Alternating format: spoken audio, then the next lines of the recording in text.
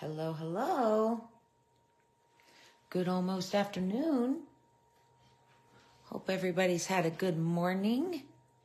I've had a very productive morning on several different projects.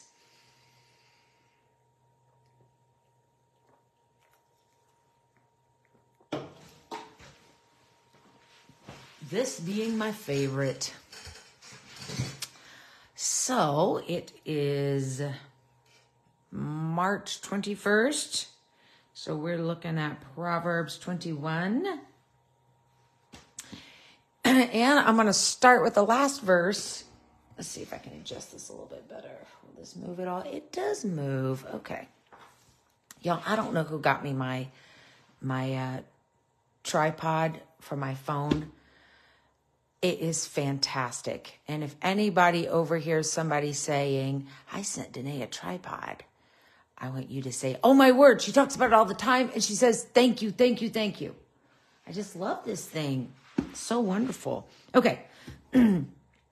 Let's start with verse 31, the very last verse, because this chapter is sandwiched with an understanding that the Lord is in control.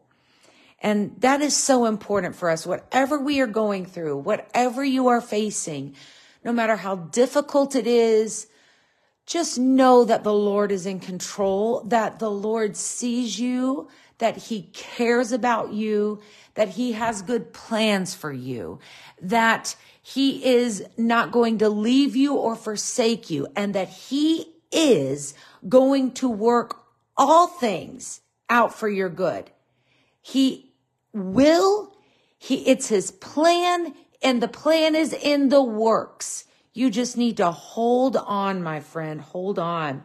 The horse is prepared against the day of battle, but safety is of the Lord. This is twofold understanding, and that is that we need to prepare. When you prepare a horse for battle, that's a lot of training. That horse has been being trained since it was born. It's many years of training, and we should be prepared.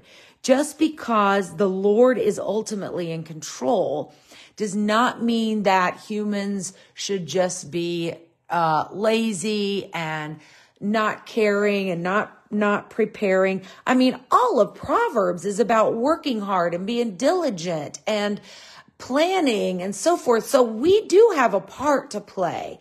But ultimately, and especially when we have been in a place of preparation, we are doing the will of the Lord, and therefore safety is of the Lord.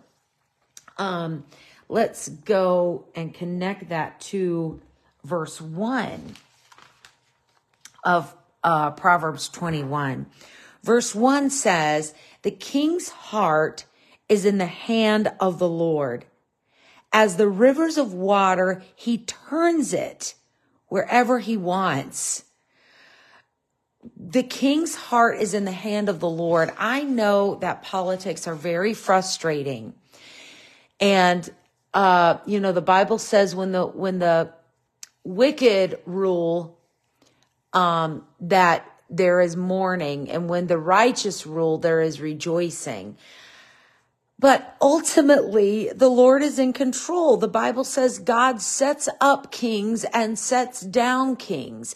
And I don't pretend to fully understand why the Lord would allow a king who is unjust and unfair to have any time ruling, but they do. We see it throughout the Old Testament, and even God's among God's people of Israel.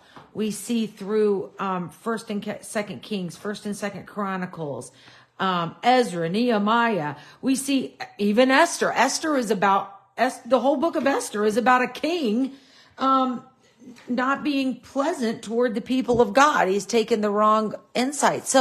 But here's what I do know ultimately. Again, just like we read in verse 31, the horse is prepared for battle, but safety is of the Lord.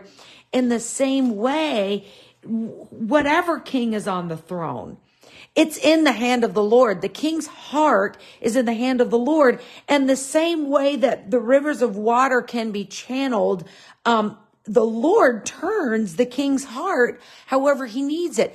That's why even if somebody wicked is in authority, even if somebody is president that we do not like his agenda, we do not feel like that his agenda is righteous or moral, we need to be prayerful about it, because the Lord can turn the heart of the king. And if the way the Lord turns the heart of the king is by running that river dry, he can do that.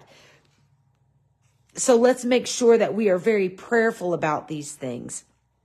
This is a very interesting verse. Every way of a man is right in his own eyes. I posted this from WordSong app, the song that is this verse. Every way of a man is right in his own eyes, but the Lord pondereth the hearts. This is really cool because I have thought of this word pondereth as meaning think about. The Lord pondereth the heart. So the Lord thinks about the hearts. But pondereth means taken, to regulate, to measure, to balance. This is, the original, this of course is King James. So this is an old language, which is why we have pondereth instead of just ponders. But the word ponders does not just mean think about. It means to regulate, to measure, to balance, to make even, to make right, to be adjusted.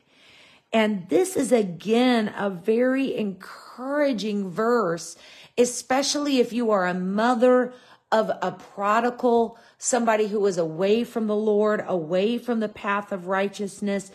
That child of yours or that spouse of yours or whoever it is that you're worried about, to them, the way they are doing seems right in their own eyes. But the Lord regulates their heart. The Lord makes even and makes right their heart. The Lord adjusts their heart.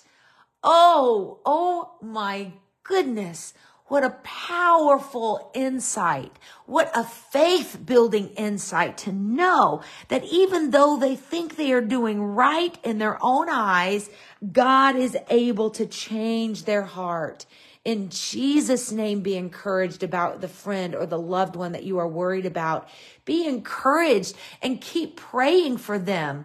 The enemy would like to keep them off track, but you stay in prayer and you pronounce this over that person in prayer. You speak it in Jesus' name. Lord, you ponder my kid's heart. Lord, you make their heart right. You adjust their heart. Their heart is going towards one direction, and I am praying in Jesus' name that your word be fulfilled and that you will adjust their thinking, adjust their heart, adjust their desires, make it right, make it even, make it balanced. Woo! Hallelujah in Jesus' name. Oh, I love the word of the Lord. Give me a second. I need a swig of my water. This is my sparkling water. Give me a minute.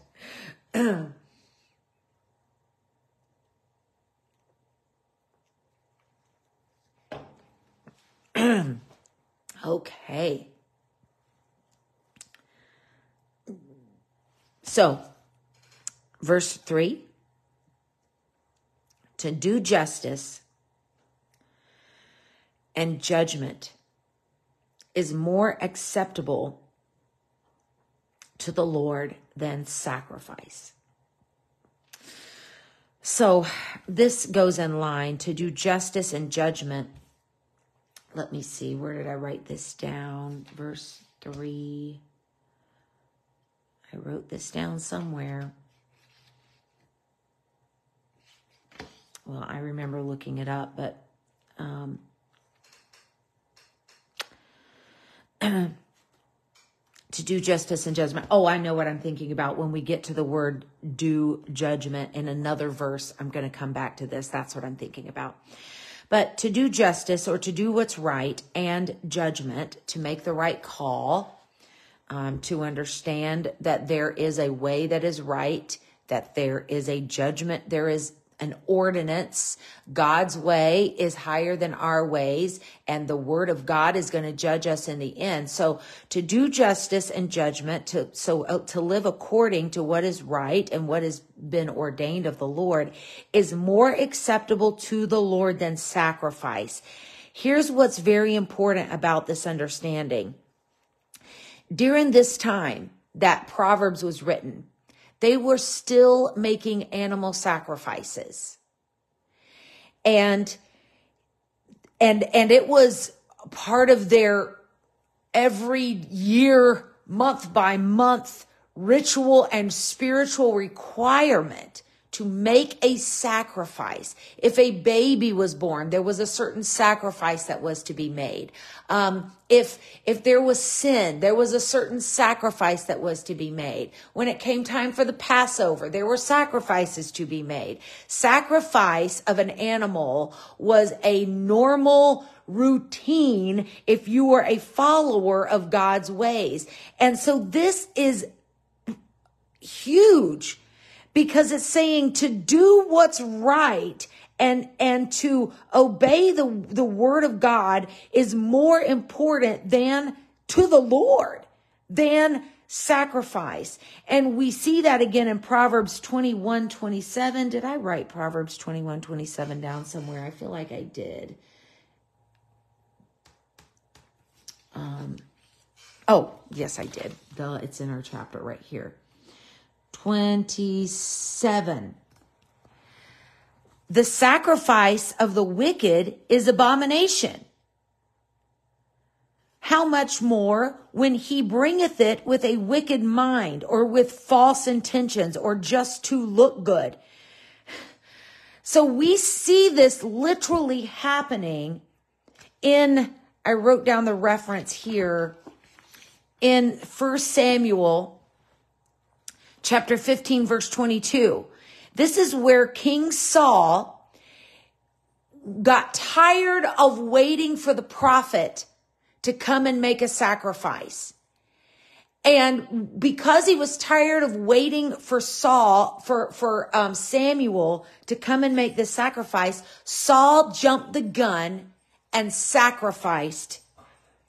And when Samuel got there, and what he sacrificed, oh my goodness, what he sacrificed was specifically something that God had told Saul not to touch. Saul, the prophet Samuel, from the hand of the Lord, had told Saul not to take any cattle, not to take any sheep whenever he went and conquered. I can't remember what nation they were conquering because I didn't really study this right now. Leave it. Saul. I called Saul. Saul. Leave it, girl. Be obedient. When Saul went and conquered, he got prideful in his office of king, and instead of killing all the cattle like God told him to, God said, don't take any cattle, don't leave anything alive, kill everything in this battle. And instead of doing that, King Saul took trophies to make himself look good. Leave it, Star. Leave it, baby. Saul took trophies to make himself look good. And in so doing, when Samuel came, Samuel saw that there were these sacrifices from the cattle that God had specifically said, don't leave alive. And whenever Samuel rebuked Saul for this, Saul said, I was just trying to make a sacrifice. What was Saul doing? This right here that we read in verse 27. The sacrifice of the wicked is an abomination. How much more when he brings it with a wicked mind? There was nothing about King Saul's sacrifice that was honorable. It was all about hypocrisy. It was all about making himself look good. And so there are some situations when it's better to have a pure heart than to push through with the sacrifice, because the point of that sacrifice is to make you look good. And that is not acceptable to the Lord. Obedience. 1 Samuel 15:22. Samuel said to Saul, obedience is better than sacrifice. All you had to do was simply obey the word of God. But because you did not obey, you thought you were going to make yourself look better with a sacrifice, when obedience was really all that you needed to do. Leave it, Star. Leave it. Okay. See, Star, I'm preaching to you right now. I'm trying to preach to you. Listen to the word of the Lord. All right. Let me see if I can swing around here and show you Star. Star, come on. Come here and show the people. You need to obey the Lord. Okay. All right. Let's go on here. A high look. This is so interesting. This is so interesting. And high look and a proud heart and the plowing of the wicked is sin. Okay. This is what a high look means. High, of course, I say of course, in case you don't know, it means haughty. Star, leave it. I'm so nervous if I open the door and let her out, she's going to go chasing after something, and I'll have to leave here and go run after her. Just leave it, babe. So a haughty look. Now, this doesn't just mean making your eyes look proud. Okay? It doesn't just mean looking stuck up. It means, this word look is this is the Hebrew word ayan or something like that. I don't really know how to pronounce it. Star, you're killing me, Smalls. All right, y'all, hold on. Let me let her outside. She's not going to stop. Ugh.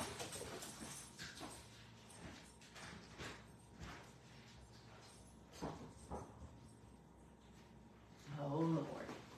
All right, sorry about that. Okay. This word look means showing mental qualities. Showing mental qualities. Honestly, when I really broke down these words, I'm not positive why, but a college professor was all I saw. And I love smart people. I literally, when I say I love them, what I mean is,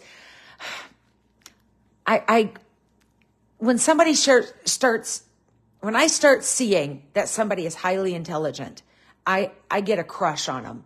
I mean, on their smarts, on their intelligence. I just love to hear smart people talk. I love it. So I'm not trying to ridicule people. But here is something to keep in mind in our day where we really push for our kids to go to college. And I think it's great to go to college. Both of my kids went to college. Madison is in college right now. I love it. I'm all for it. But we need to somehow, while we are raising our children, make sure our children understand that just because a person has a degree does not mean they are wise. It doesn't mean they know it all. I was well into my 30s before I realized that not everybody who has the title doctor attached to their name, like for instance, they've earned a doctorate degree, doesn't mean that they are the smartest people in their class. It means they are the most enduring people in their class. It does mean that they're smart. I'm not trying to take away from anyone who's got a doctorate degree and say they're not smart. They are highly intelligent. They are smart. But there are people who are just as intelligent without the title doctorate or doctor applied to their name. If a person earns a doctorate degree, it's not only because they are intelligent, but it's also because they have stayed in the system longer. They have stayed in the system longer. And so the reason I'm saying this is so that people who are engaging in college yourself or are sending your children to college, we need to raise our children with the understanding that just because a person is called Dr. So-and-so and they are their college professor does not mean that they have wisdom to conduct a good life. I know many, many, many people with a doctorate who do not know how to hold their family together. Now, I'm sitting here talking to you as a divorced woman, so I'm not trying to throw anybody under the bus. But I am trying to say, just because a person has a doctorate does not mean they know everything about how to be successful in life. That's what I'm trying to say.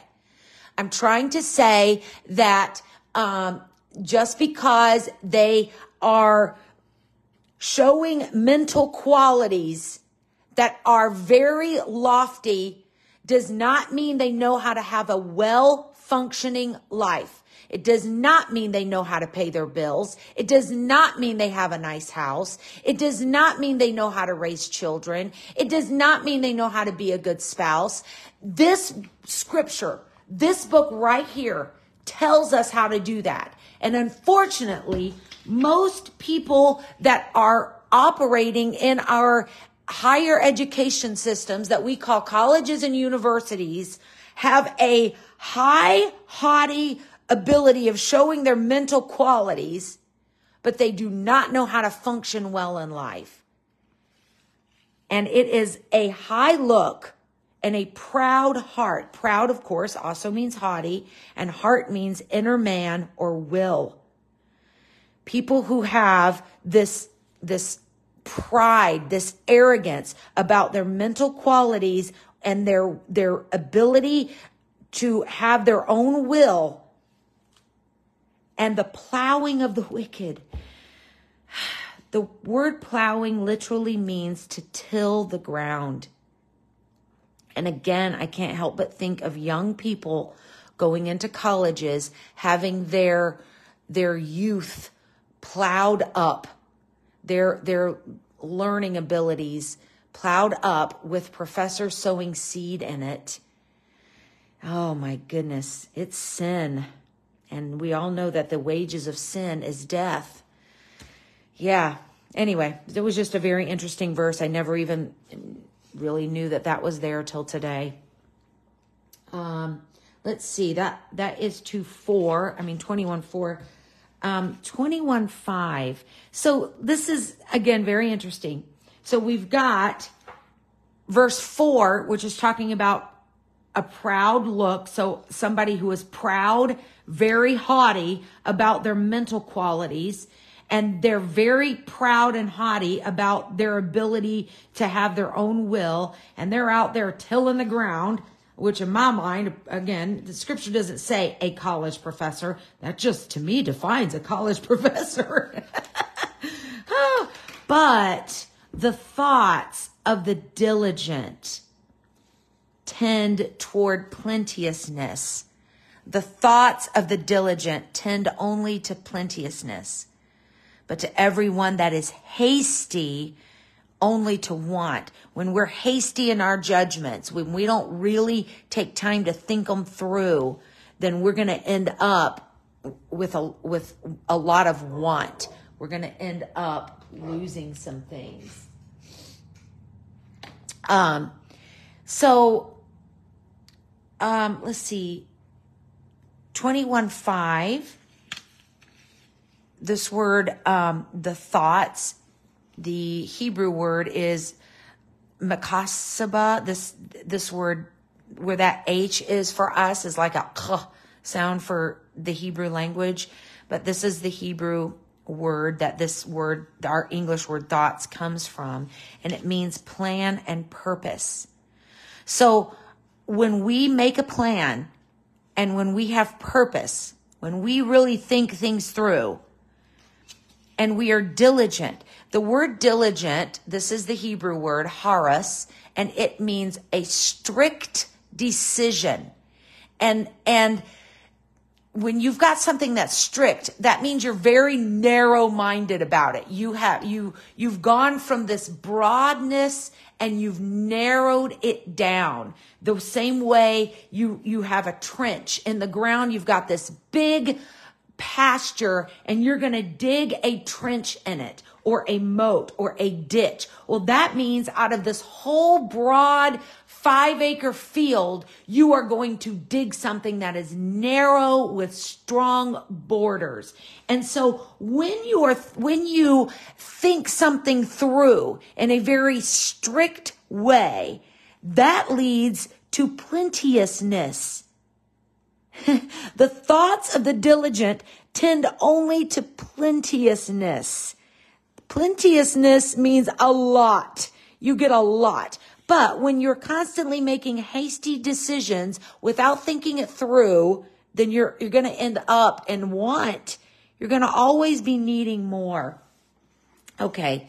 Verse 9 and verse 19 are very important for us women, because they go hand in hand. It is better to dwell in a corner of the housetop than with a brawling woman in a wide house. Oh my goodness. When women are constantly wanting to fight, a man would rather just go live on the corner at the top of his house with nothing than to have this big old wide house when she's always wanting to fight. In verse 19, it's better to live in the wilderness than with a contentious and an angry woman. Contentious. That implies that this anger is because she is contentious. And being contentious means you're picking fights. And if you as a woman are finding yourself angry and contentious and always wanting to brawl about something, I was talking with a friend the other day, and I was talking about how men and women are just different. And women are never going to truly understand a man, and a man is never going to truly understand a woman. And I will say, from being, not because I'm so smart, but the nature of being in the same church for my entire life. So that is pushing 50 years. That means I've seen a lot of marriages. I've not just seen a lot of marriages. I've seen a lot of generations from the same family. Like, I can say I've seen at least 3 generations, maybe 4 generations now of people getting married. The parents, then their kids who are a little bit older than me, and then my generation of people who got married, and now then my generation's kids are getting married. So I've been in the same congregation. I've seen at least 4 generations of marriages. And by that nature alone, I will say that when kids are raised in a house where they see what it takes to keep a marriage together, then they are better off, because it's almost like they've been in this school. This generation was in this school. This generation has been in this school and this school. And now this generation is in these generations of schools. And so you do have that leg up on other people. Whereas when you're the first generation, that you're like, okay, I'm going to have a healthy, happy marriage and I'm going to do it God's way. You're going to need to get a lot of outside counsel, because it does not come natural. Having a good marriage does not come natural. It's not an instinct. Your instinct is to pull apart from each other. And that's where you get this constant brawling, this constant anger, where you feel contentious. That's where it comes from, because it's natural for a woman to not understand a man and a man to not understand a woman. That is normal. What is abnormal is people who have done years and years of study and of trial and error and of forgiving and of getting back together, that's what's not natural. What's natural is to leave each other as soon as you're mad. That's what's natural. Oh my goodness. So if you're finding yourself constantly brawling, constantly angry, constantly contentious, go get help. Go get help, because I am a witness that it is possible to have a marriage for 50 plus years. It doesn't come natural. There is a lot of forgiveness. There is a lot of just deciding, oh, well, let me tell you this too. It is possible to have a marriage that is not constant brawling, anger, and contention. That is also possible. And it becomes more and more natural, just like for an athlete. The more you build your muscles, the easier it is to lift weights. The longer distance you run, then the easier it is to run longer and longer distances. The more you forgive, the easier it gets to forgive. If, however, you are still throwing each other under the bus, you're still calling each other ugly names, you're still just digging at each other to dig at each other, you need outside help. Go get it. It can be found in books. It can be found in podcasts. It can be found in talking to your pastor. It can be found in going to another couple who has a good marriage and talking through and finding out why. And it is worth it. Please do it. Please don't be this woman, contentious, angry, and brawling. Please don't be that woman. Just please don't. Please jump ahead to Proverbs 31 and be the virtuous woman, okay?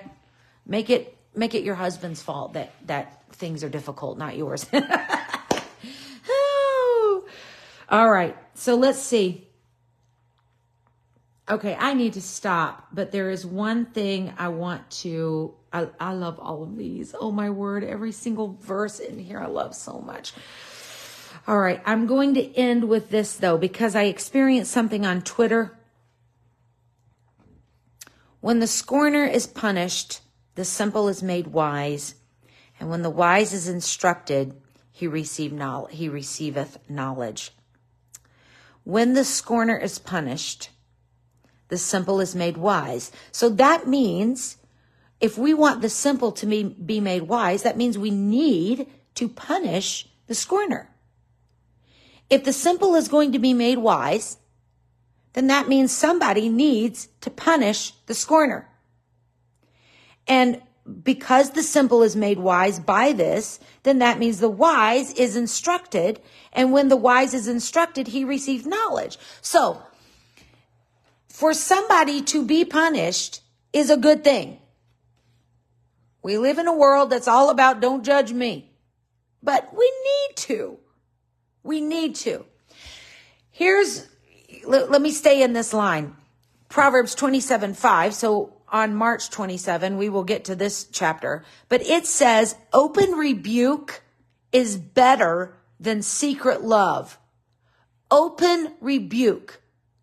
A rebuke is a punishment. It means somebody is doing wrong and you say, stop doing that. Open rebuke is better than secret love. Now, I'm going to tell you, my personality is to avoid being the person giving the open rebuke. I hate having to tell somebody they're doing wrong. I loathe it. And I will do it when I have to, but I hate it. I do love the love. I do love the love, but open rebuke is better than quiet love. Open rebuke is better. Now, you can't go around doing nothing but rebuking. You do have to get vocal about love. You do have to, a spoonful of sugar does make the medicine go down. But this 27:5 is letting us know that there is value in rebuke. And what is the value? The value is that the word scorner means make mouths at.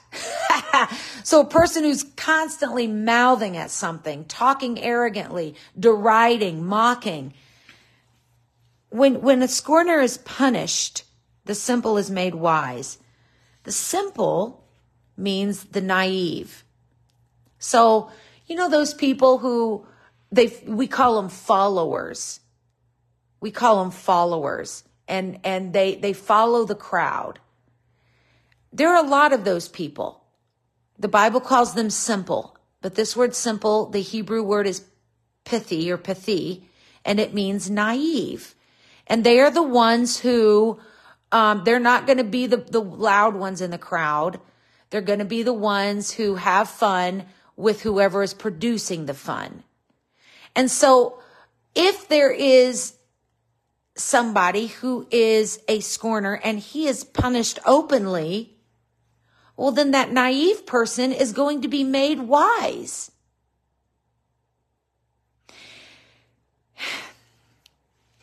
1 Timothy 5:20 says to rebuke before all that others may fear.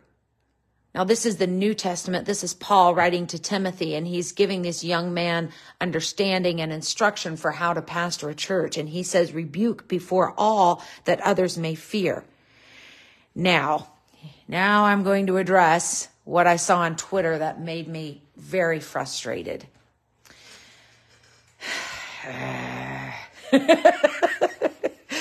Now you see where Morgan gets her growling from.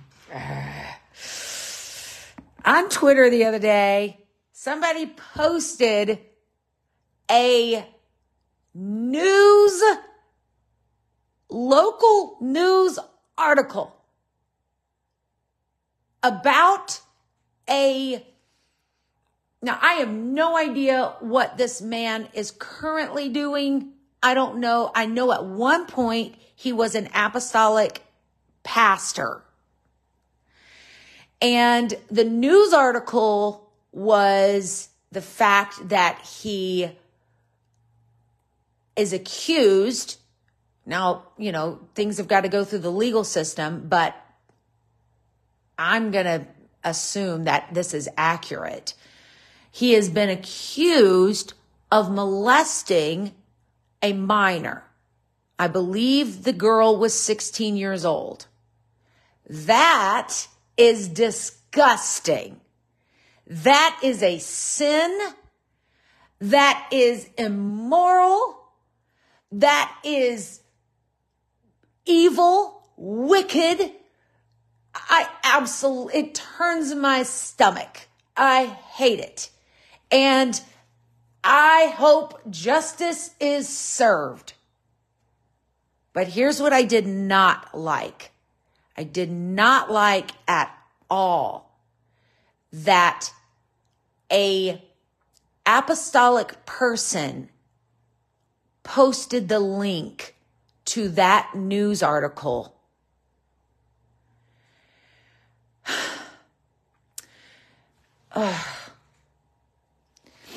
First Corinthians 5, verses 12 through 13 is letting us know that there is sin that happens and it should be judged within the church. It's not that it should not be judged, but we cannot air our business to the world. Now, if there was some type of social media that was just church people, okay, I'm okay with the rest of the church knowing this person did a disgusting, stupid, terrible, evil, wicked, dark thing. I'm okay with the church knowing it. But I did not like that it was on Twitter. And people who are enemies of God, people who are enemies of the church, were given this information. That made me sick. Because here's the thing. Do you know the story of King David at all? Do you know that the man who was the apple of God's eye, the man who birthed through adultery, birthed the son who wrote the book we are reading right now? David, through adultery, birthed Solomon. Now, I mean, with not Abigail, you know, the woman who was on the roof, her name's not coming to me right now, but through adultery, David, he ended up marrying her. And after he married her, he had Solomon, who gave us Proverbs.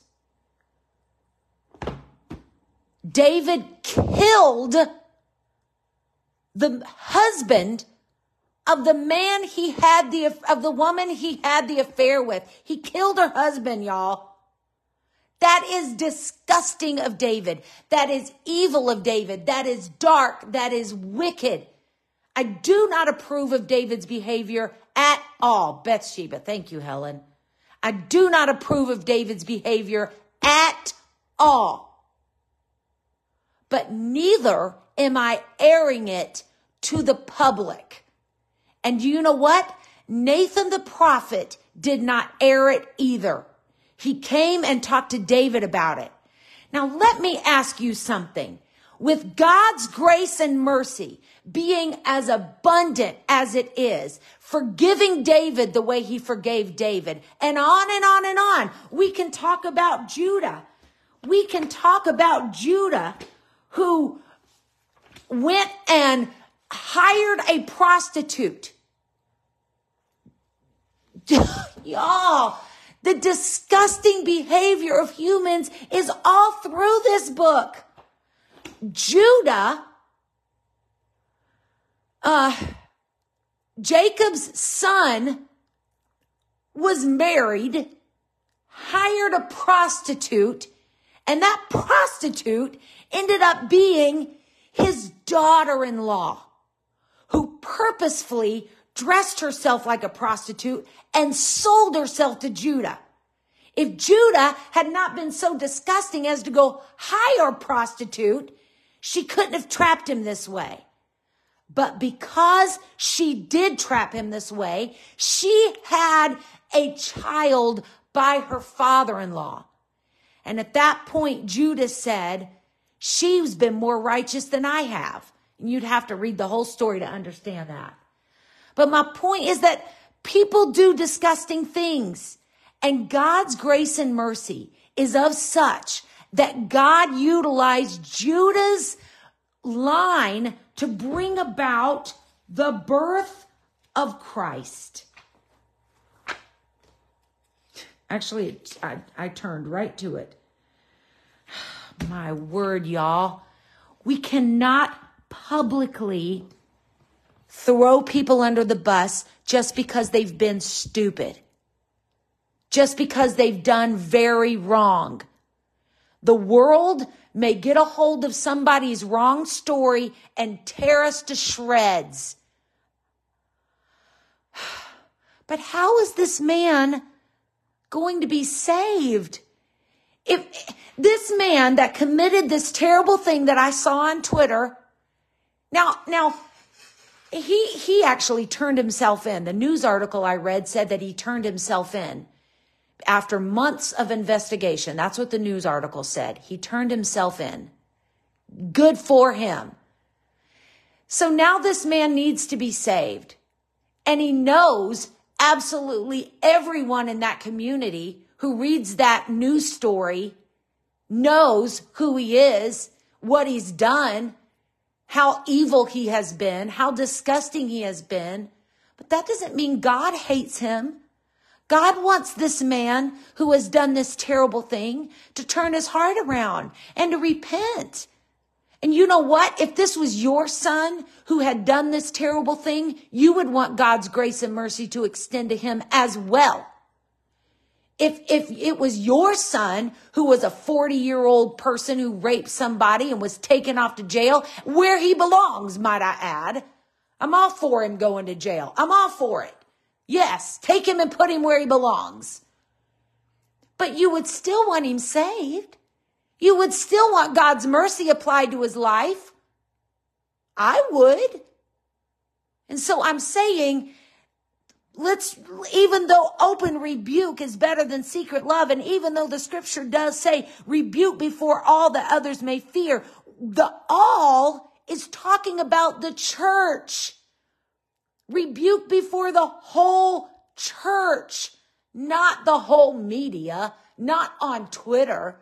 If you hear of an apostolic person who has committed a crime, you don't post it on Facebook or Twitter or any other social media.